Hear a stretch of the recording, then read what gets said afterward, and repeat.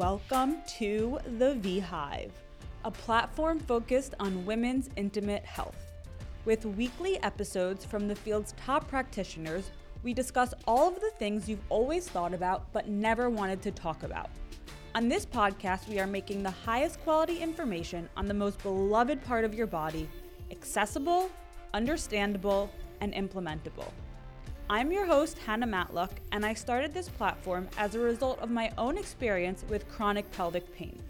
Throughout the years I spent healing my body, I became overwhelmingly interested and passionate about these topics and have made it my mission to create awareness and education on the complexities of the female body. So, today I am here with Sophia Wallace. She is an American conceptual artist and photographer. She's best known for her project CLITERACY, which addresses citizenship and body sovereignty through the medium of text-based objects, unauthorized street installation, performance, and sculptural forms. So thank you for being here today. Thank you so much for having me. I'm really excited to speak with you. I'm so excited. I was doing some more research about all of your work last night, and it's the coolest art I've honestly ever seen. Like, it's unbelievable. Oh my God. Before we honestly get started, I'm so excited to have you just talk more about everything and for everyone listening to become familiar with your work.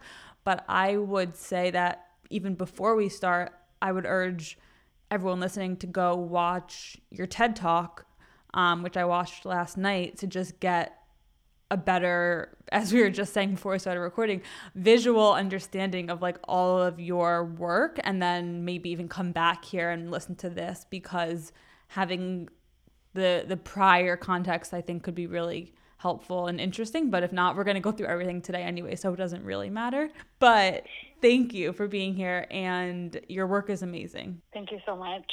So before we get into all the questions I have for you, how did you get started in this space? And I guess just start by explaining what the CLITERACY project is. Yeah. Oh, so much to talk about. I'll try to make it as clear as possible, and then we can always go deeper if you want to. Cool. So prior to working on CLITERACY, which I started in 2012, I was a photographer.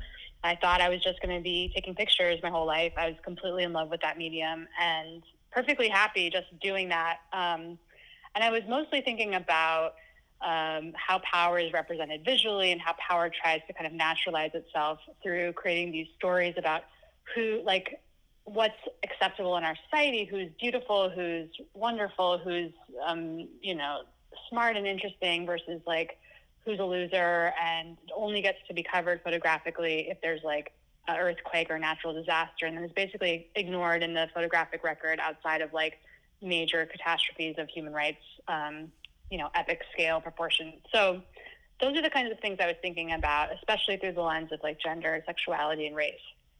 And then at a certain point, I think it just was inevitable that I would think about how sex is represented visually.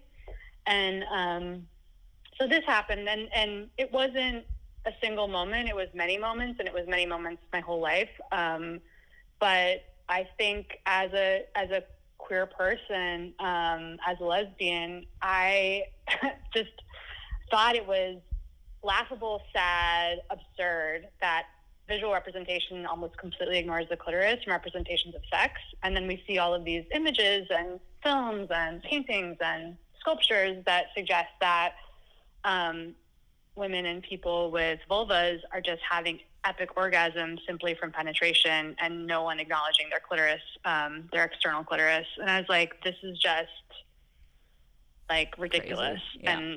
And problematic and really sad. I mean, because as a queer person, the sex that we have is really different because it's focused on pleasure and trying to give everyone the pleasure that they want, as opposed to this idea of intercourse, this idea of reproduction.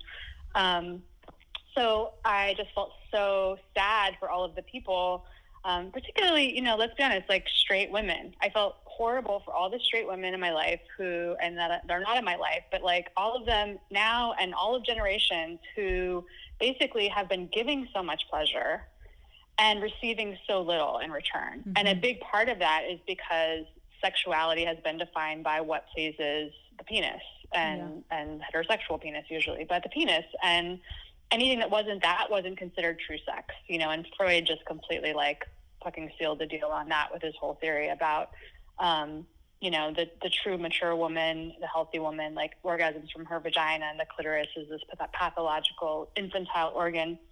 So anyways, I was thinking about all these things. And then I also happened to learn that my grandmother at the end of her life shared with one of her children that she felt that she had never had an orgasm. And she was pretty bummed about it. And I just was so struck by this because, she had given birth to 5 children, 4 of whom survived. She was such a outgoing, healthy, vibrant, warm, athletic woman. And I just was like, there's no way in hell that her body wasn't capable of reaching orgasm. Mm-hmm. I bet what happened is that everyone she had sex with, and, mostly my grandfather, didn't attend to her pleasure, and it made me so sad and angry.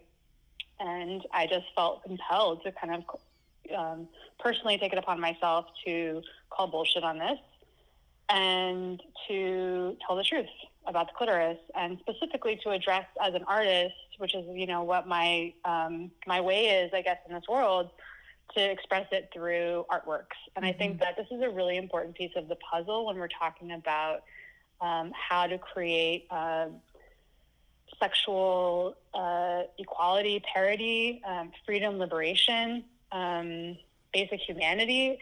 If we don't have some type of roadmap of possibility that allows us to imagine new ways of being, we're really stuck in these old scripts, and we're really kind of settling for a lot of ideas that keep us trapped in the way things are. So it's very necessary to have artists tackling these problems because, artists are asking questions that no one else asks, are throwing out all the old rules, and kind of like scientists are using a lot of like sort of critical thinking and experience and investigation that refuses to just like accept the old dogma that just says like, well, I don't know, I want to see for myself.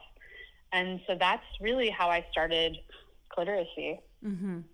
So, I mean, that's so amazing and so interesting and crazy that you learned that about your grandma. I think that it's always kind of wild to like hear these stories from older family members. And even, in my case, like I started this podcast because I had pelvic pain, and I just realized how little it was addressed in society and how common it is amongst women. And similarly, my grandmother had pelvic pain her whole life. And like, I think that when we have a grandmother, let's say, who's been through something similar or whose story resonates with us, it like really is kind of one of the main things that compels us to take initiative in an area of work.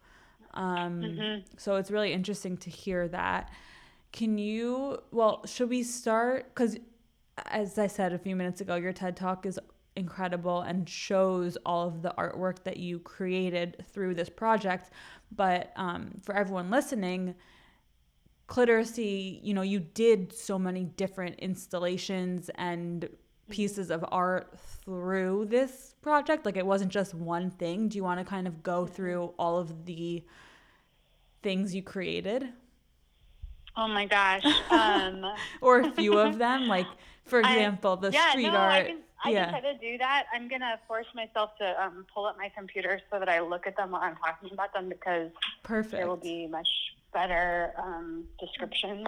Okay, so with the art, I mean, as I said in the beginning, like at that time when I started this project in 2012, I only had professional art training in photography.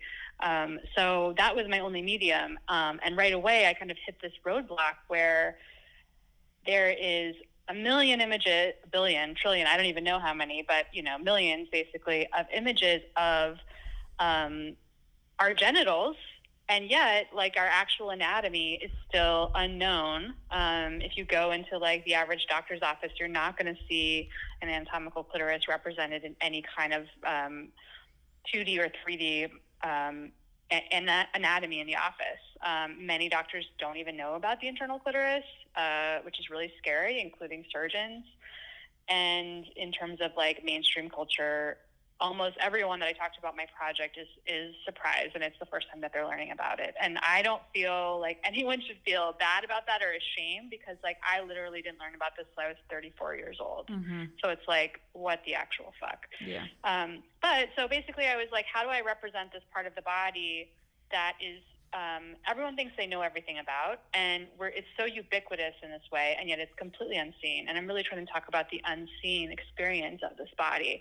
So I realized I couldn't use photographs, and photographs wouldn't help. And if anything, they would give this false promise of like, we know about it, when we actually don't. And so that's why I started using text, and text became really just this incredible vehicle to talk about ideas, to address the past, the present, pop culture, medicine, architecture, music, like so many different aspects, but also to invite mass audiences to connect with the work. Because a lot of times when you're talking about fine art, many people, myself included, can feel intimidated walking into a museum or going into certain galleries. Like, can feel like maybe you don't understand, or maybe you don't get it, or maybe you're not allowed to be in this space. There's so much class and culture, like highbrow culture, that's sort of associated with even accessing art. So it was just such a pleasure to create work in a medium that you couldn't help, like if you have sight and you're an English speaker, you couldn't help but like start to engage the work. And then once you're there, you immediately go into your own body and start to think about, how do you feel about these things? And it was also really exciting because I was inviting people to identify with the subject position of the clit. So often when we think about sexuality or power, we always jump into this like male perspective, trains going through tunnels and exploding champagne bottles, or, grow a pair, or man up, or the balls on this, or, so all this language of like, or a seminal thought, or penetrating the markets. It's like we're using this like very phallocentric language. So it was really exciting to just really represent for the clit and be like, clits are dope, clits are amazing, clits are smart, we don't know anything about them, here's some stuff we're learning that's so new. And yet, and it also has like an older history, because like multiple anatomists, Italian, German anatomists like George Cobalt, who did the most beautiful drawings of the clit. I just love his drawings so much. These were known about hundreds of years ago, but they were just ignored. And so that is also an interesting aspect of understanding the history of how women's bodies have been treated by science, by culture, by religion, which is like vast bodies of knowledge have been repressed, whether it's by midwives or it's by doctors who were much more feminist in their approaches, not that they were using that language, but who respected the embodied experiences and the right to pleasure of women. Like these forces exist. They always existed, but they weren't listened to and they were repressed. So anyway, it's really exciting to have this medium of text to be able to like weave together what became the 100 natural laws of cliteracy. I called them laws because, and natural law specifically, because natural law is law that's available to anyone that's alive. You can't take it away by, a government or a religion can't take away that. They can't invalidate that law, because just by being alive, you have a right to this. And I was like, look, the clit needs protection. It needs a declaration of rights, that it can't be excised like a cancer. It can't be misrepresented. It can't be lied about. It can't be negated. It can't be censored to the point that no one even knows the truth about it, which is the state that we're in. So I was like, I have to create this foundational text for the clitoris. And that is what this body of work was. And there was, within these texts, there were texts such as democracy without cliteracy, fallacy, or lady justice, where is liberty in sex without orgasms, or things that were more like, chants, like no justice, no peace, no orgasms, no liberty. And then, other things that were more sort of cheeky, like the world isn't flat and women don't orgasm from their vaginas. So good. Or things like Take Your Virginity, which, you know, this addresses the idea that virginity is a construct. Virginity is extremely misogynistic, but like, if there is such thing as virginity, we individually should all take our own, so no one can take it from us. Mm-hmm. No one can get that from us or have that. It's our own body. Right. We should penetrate ourselves first. We should touch ourselves first. We should know our own body. We should please our own body. And then if someone is worthy, we, you know, invite them. But there's nothing that they can take from us because it's already ours. We already had it. Yeah. So all sorts of laws and you know, also just the scale of the work. I made it so that it was bigger than anyone's body. It was, you know, 10 feet tall by 12 feet wide approximately. So that, like, you know, when we think about, you know, female and AFAB genitals, you think about things that are small and soft and floral and pink and purple and things you can hold in your hands and very, like, accessible. And I wanted to just blow that trope out of the water and have us think about this as, like, vast and complex, and to treat it with some sort of, like, reverence and humility and respect and honor, and a sense of, like, we don't know everything about this yet. Let's learn. Let's have curiosity, but let's have respect.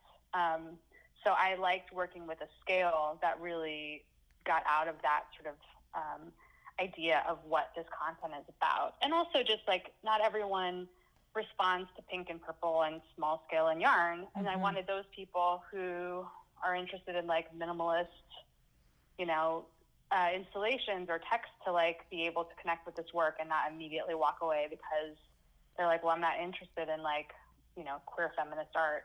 Right. But instead they found themselves reading We Go Hard for the Clit or Sleeping on the Clit, That Shit Cray, and then connecting with it, you know? So that's, and basically, like, once I made this first document, like, or this, you know, this foundational artwork, like, so many people responded compared to, you know, all my other work. Like, it immediately just started picking up followings and having little viral moments in various, you know, on Tumblr or online, and people would, like, photograph it and talk about it and be like, what is this? Like, how do I find out more? How can I buy something? How can I get a t-shirt? How can I get a print? Like, they really wanted it. Yeah. And it was so affirming, you know, it was so, like, yes, like, we as a society need to be able to, like, see this part of our body exist in text, in conversation and speech. Like, like, so many people would be like, damn, so since I've seen your project, I've said the word clit more in the last 2 weeks than I've said in my entire adult life. And I'm like, wow, you know? That's amazing. Thank you. Yeah. I mean, I think also because it's something that resonates with, like, literally every single human being, especially women. So to be able to see that this is, you know, that you're doing all of this work and making all of this art to bring attention to a part of our body that I would argue, you know, for most people feel proper attention hasn't been brought to in the past is a very validating thing. Yeah. You said in your TED Talk that we landed on the moon 29 years before we studied the clitoris. That's crazy. Yeah, so Dr. Helen O'Connell, Australian urologist, she is the first person to do anatomical dissections of the clitoris that were, like, respected by whatever the medical journal establishment. And the reason that she did these experiments was because she was looking at the anatomy books that are used pretty much universally by the field of what's it called?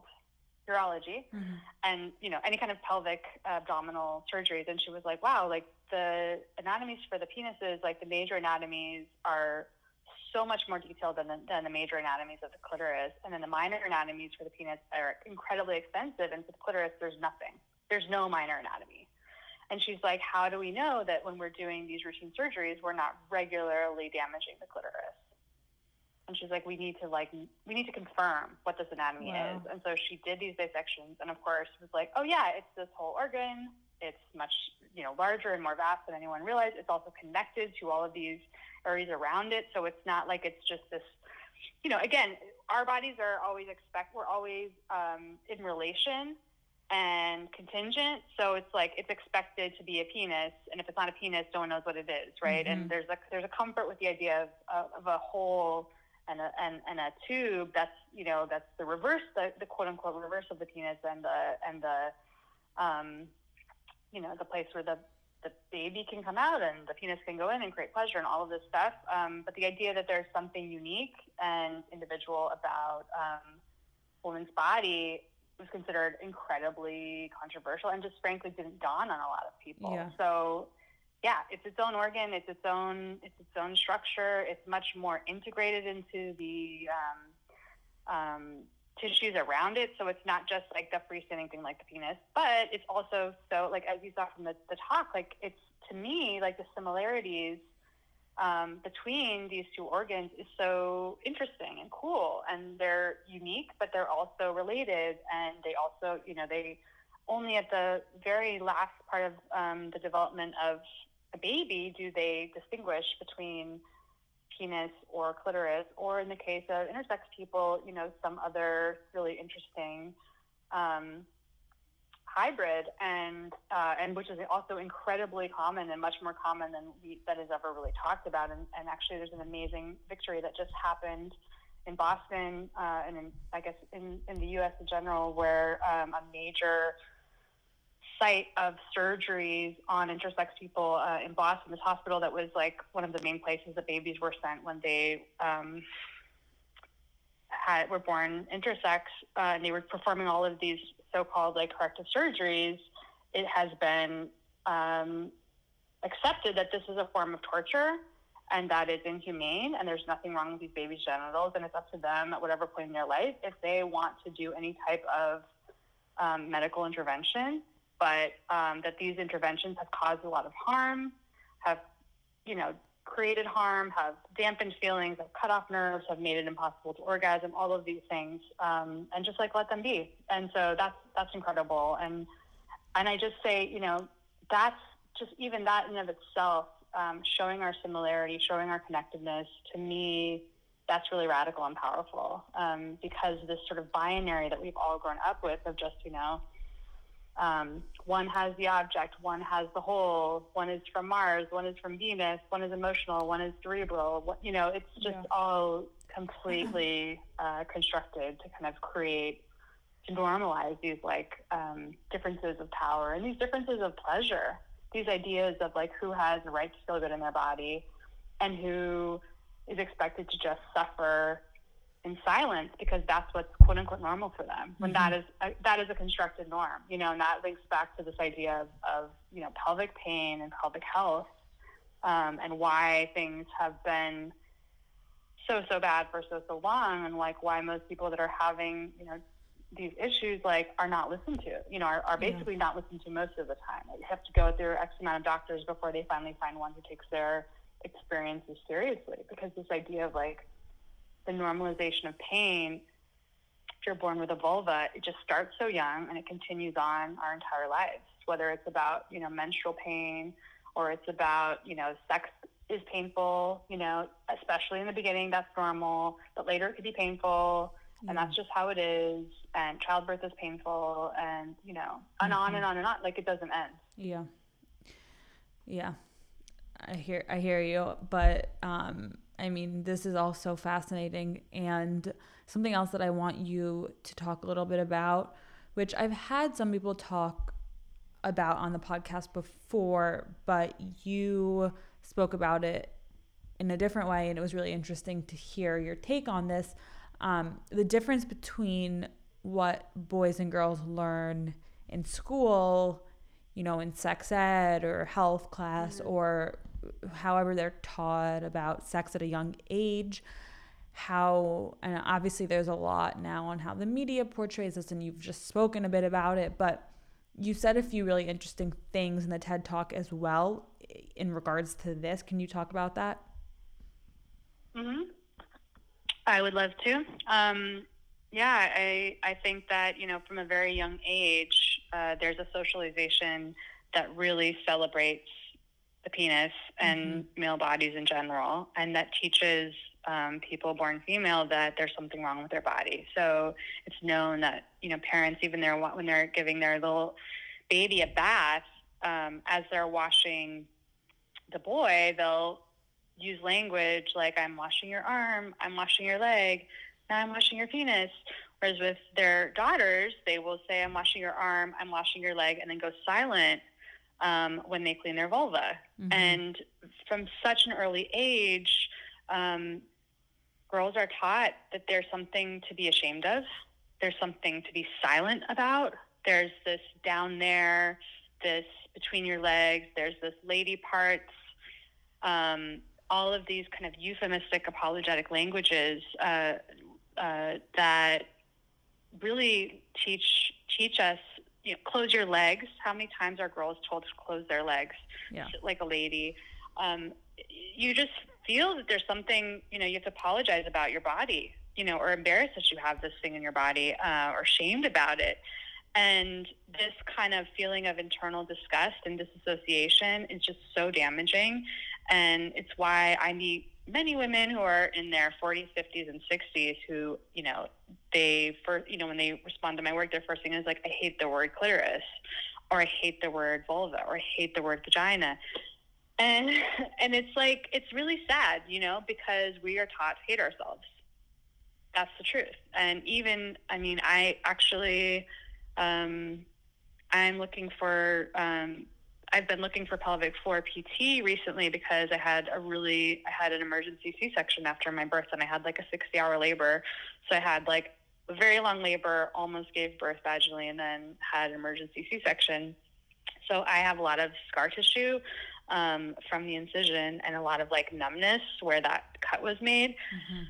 So I've been looking for someone to like help me do the scar massage, because it's like super intense and also just unbelievably emotional. And then there's also just like all this numbness and dead zone, like I'm touching somebody else's body. Like if I move my hand from like one part, from like my upper belly down, there's like a whole like 3 inches where it's just like I'm touching somebody else's body. It's just like a crazy sensation. Mm-hmm. So anyways, as I'm looking at all these pelvic floor therapists, I noticed like multiple of them are using language like, we deal with all of those down there places, or we'll deal with like I'm trying to remember this one really, really well-known, respected pelvic floor PT, and I think that their work seemingly is really great, but I was just personally thrown off by the language that was like the introductory language to working with them, where they're describing this part of my body as those parts down there. I'm like, no, I'm not ashamed. I love having a vulva. I fucking love having a clitoris. Like, I'm sure penises are amazing, but clits are incredible. They are so epic. First of all, let's just talk about the anatomy for a second. Like, they have a direct blood supply that the penis does not have, and they have so many nerves, and there's some debate over if it's really, 8,000 versus 3,000. I really don't care what the exact numbers are. Mm-hmm. What I can tell you is that they can have orgasm after orgasm after orgasm. They can have an orgasm and then be like, cool, I'm awake. Now I want to have like 5 more. Penises, they get so tired. They need to have breaks. They're really kind of like, they're doing their thing and then they're done. Clits can just like have more and more pleasure and more sensation. And like the maximum number of orgasms that a clit has been recorded, a woman has had with, in record was like 204 versus a man within an hour, it was like, I don't know, 19 or something. So if you were going to compare like video game characters and you were going to be like, put the clit against the penis, like the clit would just be, the penis would like stand up and do its thing, and then it would just be like asleep getting pummeled for like, 60%, 80% of the game. Whereas, as a clit would just be like, coming high, coming low, fast, slow, all the way, we really are like these crazy sexual powerhouses that people should be in awe of us, because our ability to access pleasure is just incredible. But, that's been incredibly repressed, and it's been so, so, so globally in many different ways, but like universally globally has been attacked, and you have to think for a second, you're like, if female sexuality is so subdued, how come everywhere all over the world they're trying to control us, and they're trying so hard with laws, with slut shaming, with products that tell us our bodies are disgusting, with birth control that focuses on our bodies and tries to change what our bodies do,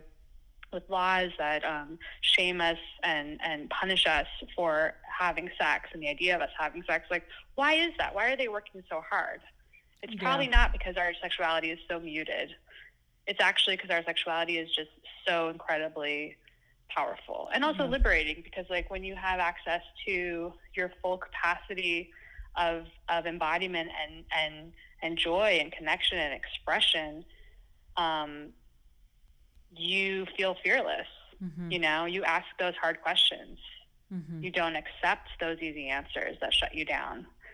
So I also think that, I mean, to all the points that you've made, like hearing this is so helpful for so many people, because as you said, like we have not been taught to fully embrace our bodies. And that obviously, I mean, I was going to say I think, but I know that leads to a lot of repression and, you know, thinking that because we haven't had an orgasm or because whatever it is, you're not receiving the pleasure that you want, that something's wrong with your body. But it's actually nothing's wrong with your body. It's just that we haven't actually been taught like how our bodies work.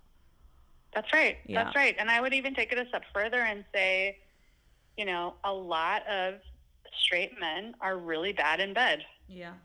And they are incompetent when it comes to, if they're going to be sleeping with women, if they're supposedly straight, they should know the basic way that this anatomy works. And they should know about the external clitoris. And just as they would never be expected to orgasm if their penis is ignored or occasionally like brushed against with an abdomen or an arm, they should never expect someone with a clitoris to orgasm when their clit isn't being their external clitoris isn't being continuously engaged the entire time. Yeah. And the idea that like that's not on the menu, or that's somehow asking too much, or that's like foreplay, that's not real sex. I mean, that's absolute bullshit. That's a complete construct of patriarchy, and we shouldn't settle for that. You know, we should demand at minimum like that, like if we're going to be with a lover, that they are going to make us feel good and please us. And if they don't keep sleeping with them. They shift in the friend category. There's no, we're not born into sexual debt where we owe other people pleasure in our bodies and we don't get any because like, you know, we somehow don't deserve it. I mean, that's what we've all been taught. And like, you know, to your point about like, you know, people blame themselves. I can't even tell you how many people have come up to me privately or emailed me and said, oh my God, like I thought there was something wrong with me. You know, and deeper into the conversation, I find out they've always been able to orgasm by touching their external clitoris, their glands, you know. They just thought that because they didn't have the best, the biggest, the most amazing, the most exciting orgasms solely by penetration and completely ignoring their glands, that there was something wrong with them, because that's all they see everywhere, right? Yeah. But no, it's like, it might be intimidating to some, you know, conservative straight guys, but the fact is, like, there's 8,000 nerves of the glands of the clitoris, so like the internal parts are accessed by stimulating the external parts. And you know, there's some people whose internal clitoris, they prefer that, like they prefer orgasming through internal solely. You know, they don't want the external because it's too sensitive for them. They don't like the blended, but that is a tiny minority. And most people, they're going to orgasm when their organ is addressed, just like the way a penis would. And we should just completely, anyone who, I mean, first of all, foreplay, let's just like retire that word. That's such an insult. Whatever gets you off and makes you feel good, obviously in a consenting way, that's what is sex. It's not about, oh, it's only real sex when like the penis is involved. No, that's some bullshit. Like we just need to retire that.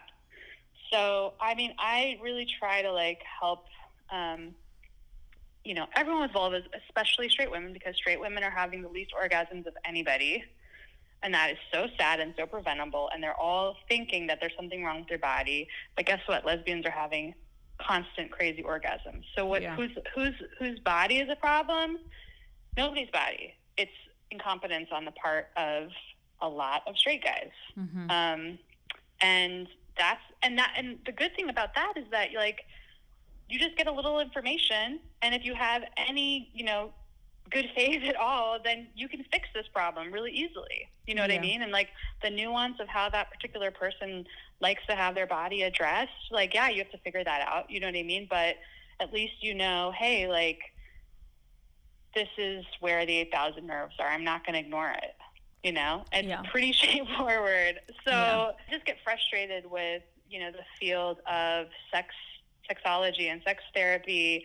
And there's certainly like queer and feminist perspectives are finally sort of moving this forward and disrupting it. But there's just so much kind of like telling women, like, to deprioritize orgasms and to just breathe and just, like, relax, or just have a glass of wine. And it's like, until there's orgasm parity, I don't want to hear about that. Like, once everyone's having all the orgasms that they want, and whenever they have a sexual encounter that they go into seeking that release,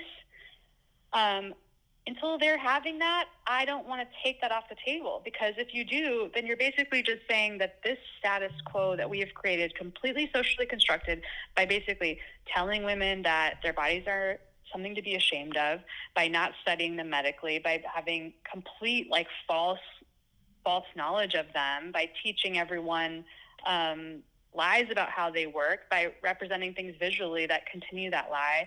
Like, until we address that structure, like, there is no possibility of true equality in the bedroom. And if we don't have equality in pleasure, I mean, I think that especially, I mean, do you want to talk about true freedom? Like, I think when you look at people that are being fucked over by society, their access to pleasure actually is a really important indicator, because that is saying, do you have the ability to rest?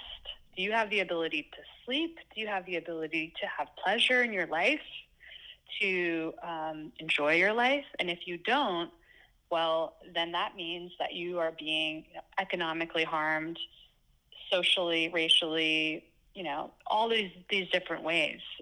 Because the way that, like, freedom shows up is in these things that give you the ability to have rest, to have to dream, to have pleasure and have joy. So I think people, when it comes to, like, straight white men, and the most powerful in society, like, pleasure is kind of taken as a natural right.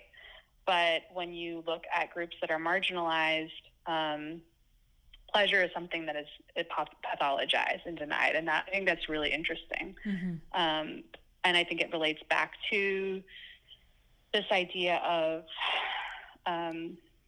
pelvic health, the ways that we are taught to distrust our own bodies, to accept pain, to be silent about our experiences, and not to demand basic pleasure. Yeah. I also think that, I mean, that's all so important, and thank you for sharing all of this and just, like, explaining this so beautifully, because hearing you explain all of this is so, it's eye-opening, and, like, even if it's stuff that I already, I guess, know, it's just hearing you articulate it in the way that you do is really, really quite amazing. So there's two things that I was going to say. The first is that, I think that for people who are in heterosexual relationships, it's also okay to, like, explain to your partner, if you're a woman dating a man, to explain like all of this, to explain everything that we've just talked about, like to tell them to listen to this podcast or to watch you speak, your TED Talk, whatever it is, because I think even as women who are straight, like, if we might know this, but I think that the other step is, like, or the other problem is that we have a hard time then actually putting this into action and like explaining this to whoever we're with and acting on it, like doing something absolutely. about it. And so I think yeah, I'm really glad you're bringing that up. And I think that's something that I sometimes, or maybe all the time, forget to kind of get to, which is like, what's the positive things that you can actively do to like have better quality of life, including your sexual embodiment. And I think it is so important to, first of all, we've been taught, so this didn't come about from, because we're all just kind of like coincidentally, uniformly doing this by choice. It's like we have been taught not to talk about these things. So talking about it is actually really challenging and is its own little mini revolutionary act in and of itself. But I think, to have good sex, to have good intimacy with your partner or with a friend or, with your hookups, whatever it is, talking is necessary. It's so important. It's so helpful. It's so great. And it's the kind of thing that you do ongoing. You continue to tell this person, like this, no, like that, now like this, now I like this, now I like that. And you follow their lead. And it's it's not about a specific getting from point A to point B. It's like playing music together. Dan Savage does a good job talking about this, but he's saying, basically that it's total, amateur hour to be having like drunken hookups where you don't say anything, you don't talk at all, you can't really feel anything, you're just kind of like rushing through it. And especially if you're in a straight dynamic, good luck to you in terms of having an orgasm, in these hookups. Like that's like, and also it's like known that straight men in hookup culture a lot of times don't even try to get off their partner. And then meanwhile, the woman is like definitely giving him a blowjob or doing whatever, and he's getting off no matter what, and she just feels like if I didn't have pain, then, and I got him off, then that was like a quote unquote good experience. And it's just like, we really need to re-examine this and ask ourselves why we don't feel like we have a right to feel pleasure. But the plus side is like, if you can start having these conversations and in whatever way that works for you, maybe it's like listening to your podcast with your partner, like listening to this podcast or listening to Dan Savage's podcast, or many other wonderful sex educator resources that are online. There's so many great ones, like Betty Dodson. I love Dodson and Ross. Or, a great sex positive book, or, watching my TED Talk, or whatever it is that maybe you personally will enjoy or you think will be a good connection for you and your partner. That's great. I just would say, the key thing is like more information and more communication is going to make it better. And so, just know that like whatever short-term discomfort you have of just starting the conversation, you're going to have like way better sex and like way more fun and way more pleasure. And the more good sex you have, the more sex you're going to want, because like pleasure just like makes you want more pleasure, and like you get more pleasure, and the more you give, you get. And like, it hasn't been this way, sadly, for like straight dynamics again. But if your partner suddenly learns how to please you, you're going to want to have more sex with him. So it's like, it's in his interest to learn how to make you feel good. And to help you. And it's so cool. It's like, sex, and this is something I also learned from Dan Savage. It's like what you think you like at one point in your life turns out like things continue to evolve and expand just like your palate does. So maybe in the, when you're in your 20s, you're like, I only come this way and I come this way and that's it.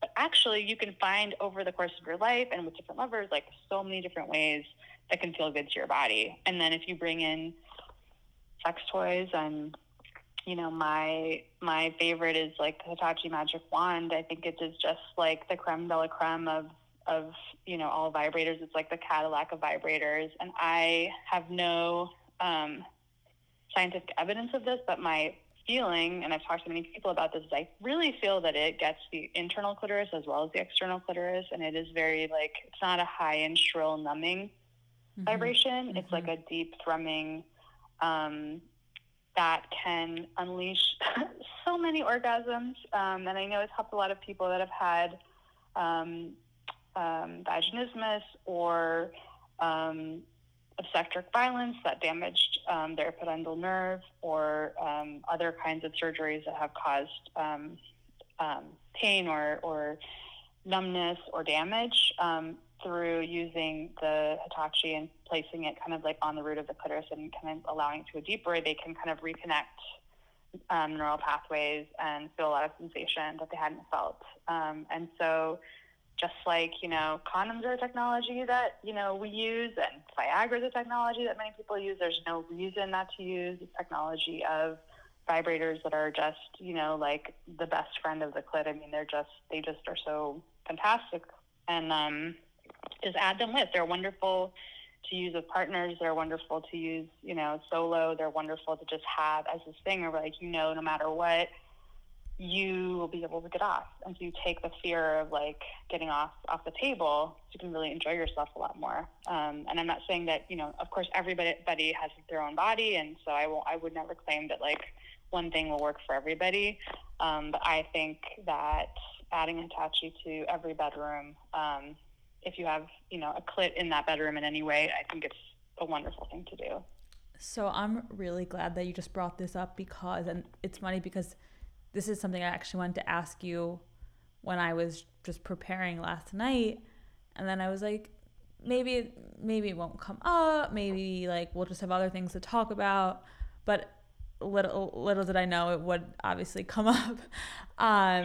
So, I've had so many different people kind of like express their views on using toys in the bedroom. Mm-hmm.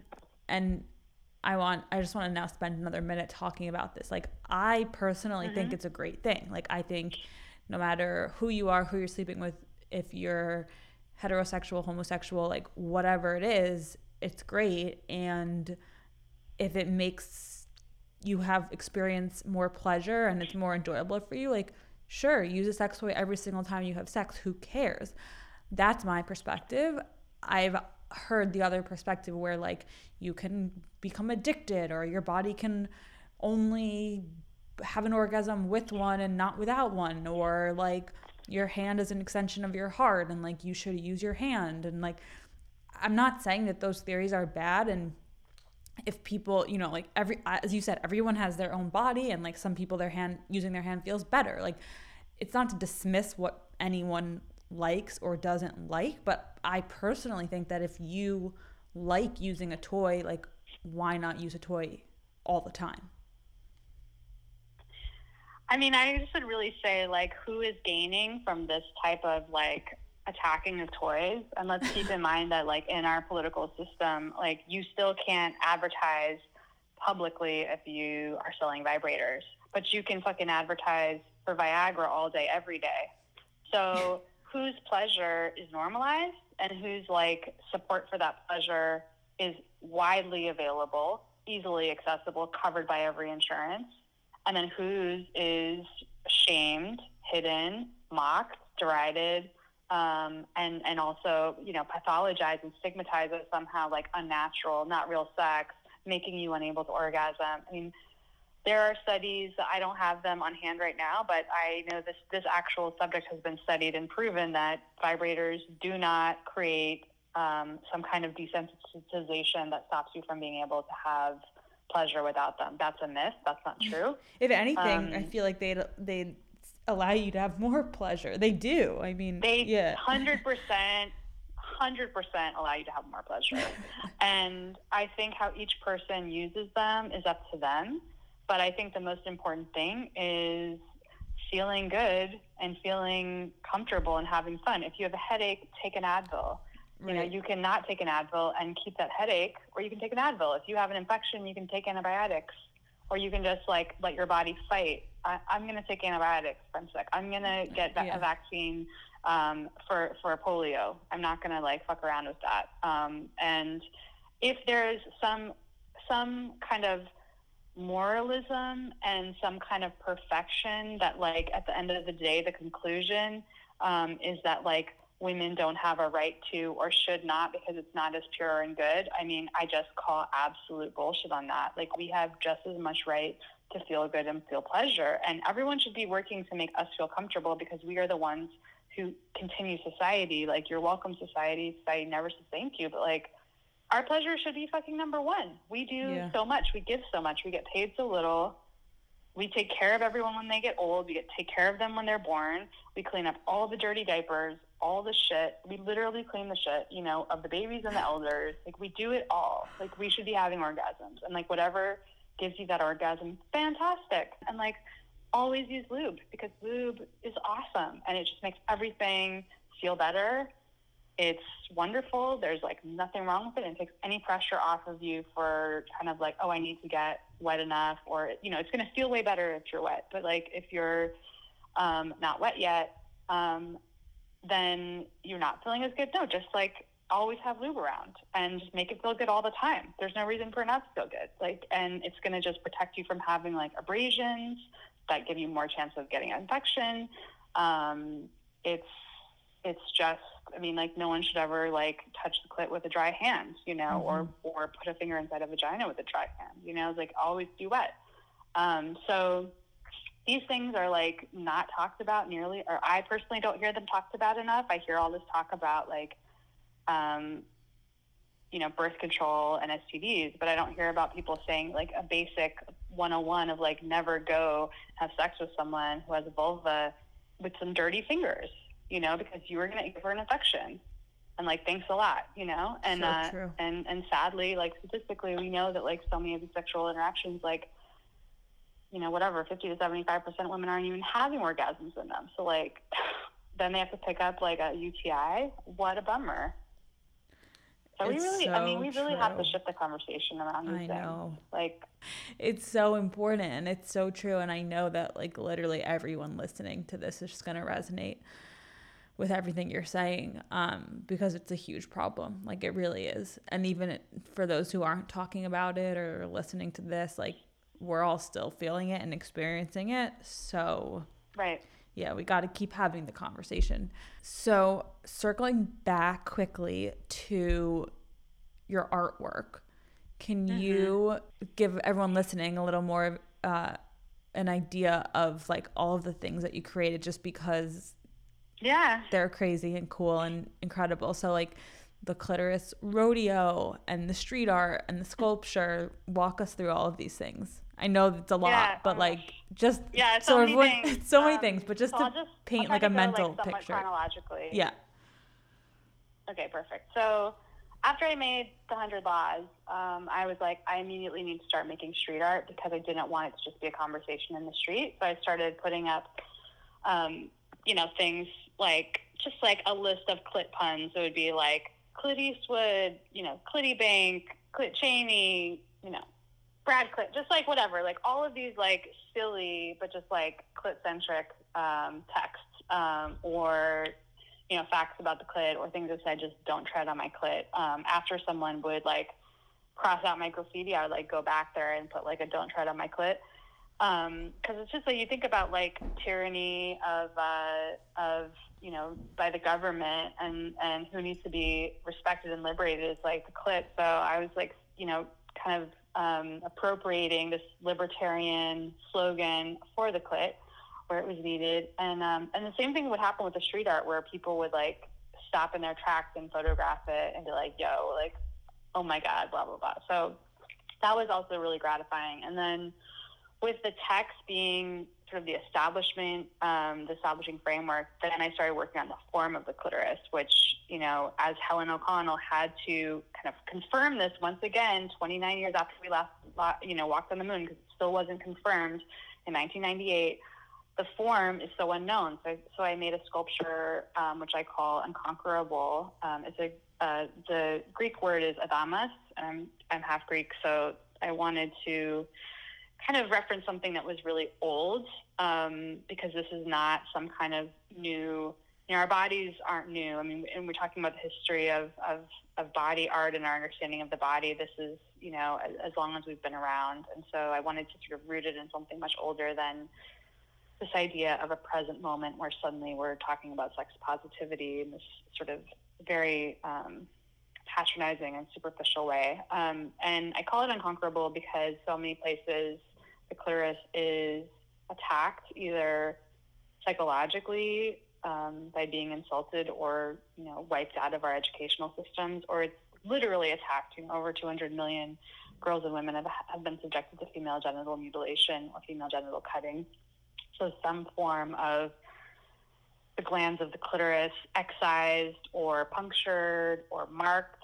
And then, there's all different severities of it where, the labia and the vagina could be sewn, and all sorts of versions of harm to this part of the body. And in the West, labiaplasty is the fastest growing area of plastic surgery. So it's not like, only in, certain places in the world are women thinking that their genitals are not okay as they are and have to be changed and cut and modified and cut off, always removing, right? Always kind of cutting down and scraping down to be more and more infantile and like a little girl, almost more like an anus than a actual vulva that could give birth. In the West, people are doing it too, and they're trying to look like porn stars or almost like Barbie dolls, where there is almost nothing there. And the sad thing is, like, because we don't see our actual bodies in representation because they are censored, we don't know what they actually look like. So again, like, people are trying to adhere to a thing that's a construct and not even true, which is really, really sad. But, you can find out very quickly if you try to talk about these things. I'm sure you've experienced this with your work. Like, you get censored, you get takedown notices, you get, invited to give talks, and there's, you're put at the end of the night because it's adult content, quote unquote, or you're given, all these parental advisories, which already kind of like re-signals once again, this is not normal life. This is not a conversation that's appropriate for public discourse. This is shameful. This is embarrassing. This is like excessive, inappropriate. So, so I made this sculpture Inconquerable, and it's standing up, and the glands of the clitoris is looking upward, standing up tall, face to face, with the viewer. So it stands about a little over 6 feet tall. So like almost to anyone, they're kind of face to face with it or kind of looking up at it. And I like that juxtaposition as opposed to something that, again, is like small and in our hands, and an object that like we look at but doesn't look back at us. Mm-hmm. So once that sculpture was established, and I started, always trying to get out into the public space to bring these ideas into common discourse. So I made a billboard that's 35 feet long that said "Democracy without cliteracy, fallacy." And I put that in Santa Fe. And, that scale of 35 feet felt fantastic, I have to say. A lot of people were like, what is this? And what are you selling? And how do I explain this to my child? And I mean, really important questions that need to be asked and need to be thought about. And I love linking this idea of we can't have a democracy when we're teaching half of our population to be ashamed of their body. We're lying about what their body actually is anatomically, and we're telling them that they should only have pleasure through what satisfies the other half of the population. So then I did, the Clit Rodeo I have to talk about, of course.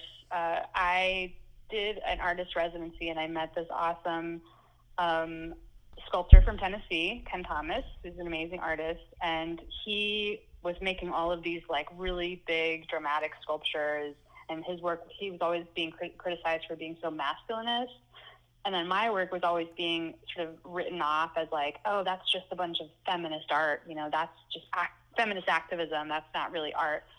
So we just adored each other and loved each other's work, so we were like, let's collaborate. And we decided to do the world's first Clit Rodeo. And as far as I know, the first and only. Hopefully we'll get to do it again. But we made a rideable clit. And the clit was like the star of the show, and you could like sign up. You just had to like create a name for yourself, a riding name. And we had to like, basically there was 2 rules of the rodeo: respect the clit and have fun. And already some people couldn't abide by that, because like some people's rodeo names were like the Clit Destroyer, the Pussy Vanquisher, and we're like, nah, you can't, you got to come again, like come up with another name. But it's like, in some sense, it's like, well, that's how we're taught to think about even attending to vulvas, right? Is like you tear that pussy up, you beat it up, you destroy it, you turn her back out, all of these kind of violent metaphors.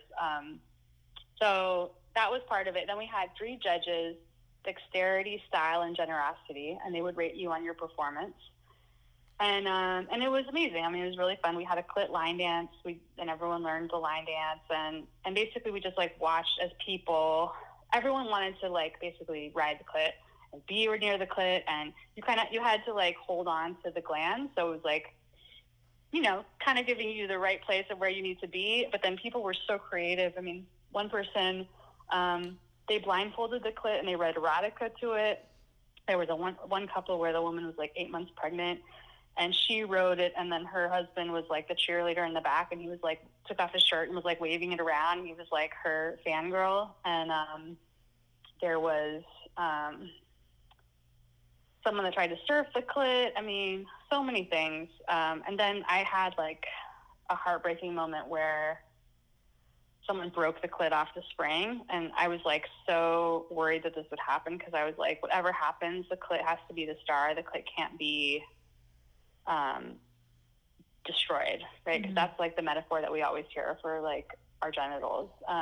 But then this amazing feminist artist basically like picked up the clit off the spring and like did this performance in the air and like took it to the whole next level. I mean, once it wasn't on the spring, it was like freestyle, and then the rodeo continued, and then all these other people. So it was just like, it ended up being like, it was like the clit like crashed and burned and then rose from the ashes, and it was great. It was really fun. That's amazing. So that was,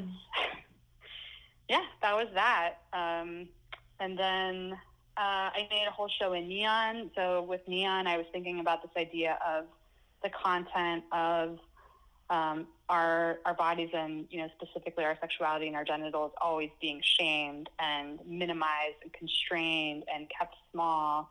And so I was using like really delicate small pieces of neon that I was bending, and then creating these texts. But then the texts themselves were just so luminous, and they filled up the entire gallery with like so much gorgeous color. And I love this idea of like this thing that is kept small, but it's actually this incredible source of power and illumination.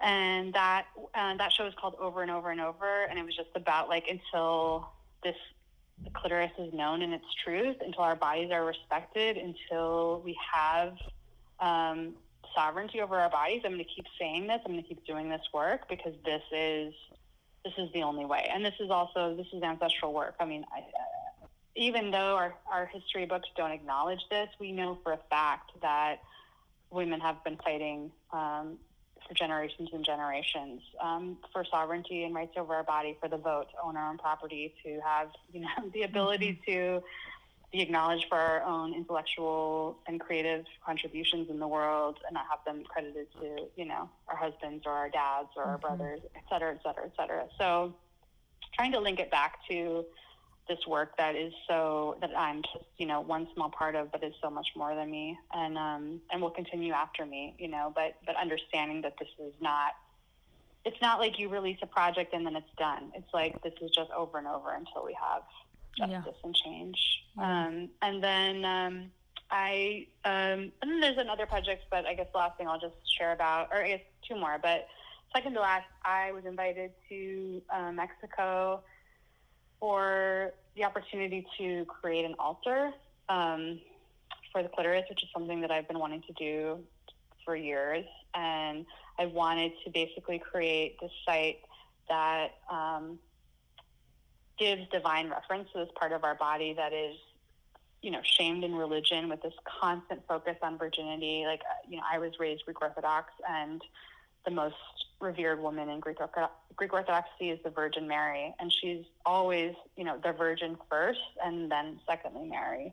Her virginity is such an important part of what makes her sacred. And this idea that, to be a saint as a woman, you have to be a virgin, and the best possible woman you could be is a virgin mother, which no woman could ever be. So we already fail, and always will fail. And this kind of this construct that we live within, and at the same time knowing that so much violence is done to our bodies in this really sacred space. So I really wanted to just like honor our bodies, honor survivors, and reclaim the divine as part of our bodies. You know, I think what has been very successful in terms of Western religions and medicine is this idea of like separating the mind from the body and saying like the mind is, you know, elevated and high and honorable, and the body is sort of base and primal and has these lesser instincts. And, you know, I would just say that no, like the body and the mind are both sacred and both, and you can't separate them, and nothing that anyone could ever do to your body could take away from its incredible preciousness. And how we access the divine is through our bodies, you know, is through connection with others, through connection with ourselves, through music, through dance, through art, through ceremony with our community, and that happens through our bodies, and that is the channel. And not to believe the lie, basically, that divides us in this way and tells us our bodies don't matter. So that was that project. And then the most recent work that I've created is a large installation using silk and printing these patterns on silk. I've been using the evil eye, which is this symbol really common in Greek culture and also Turkish culture all over the Middle East and North Africa. And the evil eye protects against the malevolent gaze. It's also considered protection against the violent phallus. And I basically cover, I make patterns with clit form and then cover them with the evil eye to protect us against all sorts of, you know, malevolent gazes, especially in our current time. And the banners they're inspired by Japanese war banners, and they you can pick them up and march with them. So let me just read you some of the text just to like ground this in something that is a little bit less abstract. So the texts say, I am the word whose appearance is multiple. I am the voice with countless sounds. I am the one who is disgraced and the great one. I am the utterance of my name. I am the silence never found. And I think that these texts are so, to me, they're just so resonant. I can just think about them on so many levels for my own life, for my grandmother's life, for my great-great-great-grandmother's life, for all sorts of people that I've met over the course of my time doing this work, and their stories fitting into this.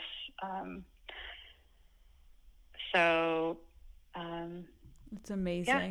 Oh my God. Thank you so much. I'm going to like link all of this in the show notes so that people can just access everything quickly. And I'm also, if it's okay with you, I'd love to share this work on social media on my Instagram so that people can see all of your artwork, because it's so cool and just so powerful and amazing. If you had to give one piece of advice to everyone listening, what would it be?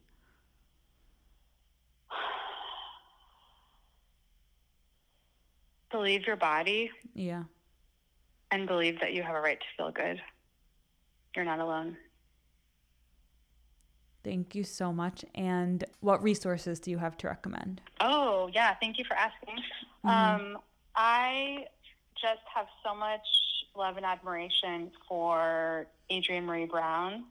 She's just an incredible thinker, activist, writer, human. She also is a doula, but she has a book, Pleasure Activism, which I highly recommend all of your listeners who are interested to invest in. She also has a book, Emergent Strategy, which is also wonderful. But for this conversation, I think Pleasure Activism is really, really helpful.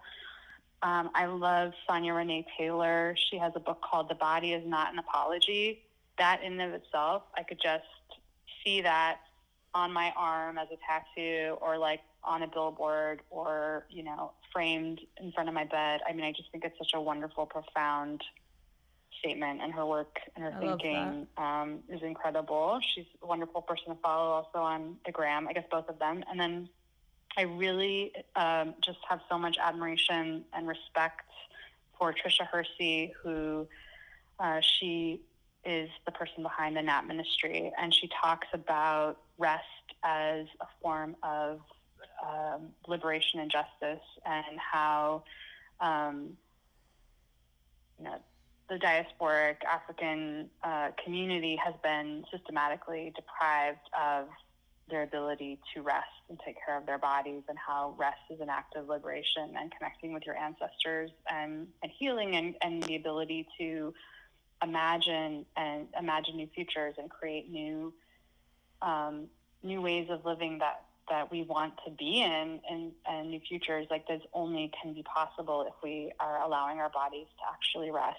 And really, she has this incredible critique of grind culture and how it's rooted in white supremacy, capitalism, and misogyny. Her Instagram is fantastic. So is her Twitter. Her work is incredible. So, I mean, those are three people that I really, really admire. Cool. Thank learn you. a lot from. Thank you. I'm going to check them out. And last but not least, where can everyone contact you and find your work and everything? Yeah, thank you for asking. So Instagram, Sophia Wallace Artist, and I'm trying to do a better job. I mean, I recently had a baby, so I sort of was off the gram for a little while, but I'm getting back on, so that's a great place. And then my website is sophiawallace.art. And then cool. I also sell my work at CLITERACY.com. So if you're interested in like a t-shirt that says solid gold clit, or a small sculpture, or a necklace with adamas, like my sculpture, just like a small fine jewelry piece in gold or silver with that sculpture on it, you can find that at my website, which is CLITERACY.com. Amazing. Thank you so much for being here. Thank you. Oh my gosh, was what awesome. a pleasure. I could have talked to you all day. Me too. Oh my God. Hopefully we'll continue the conversation. Yes, I would love to, because there's more to talk about, but this was very eye-opening to say the least, and I really can't wait for everyone to hear this conversation. So thank you again. Yay, thank you.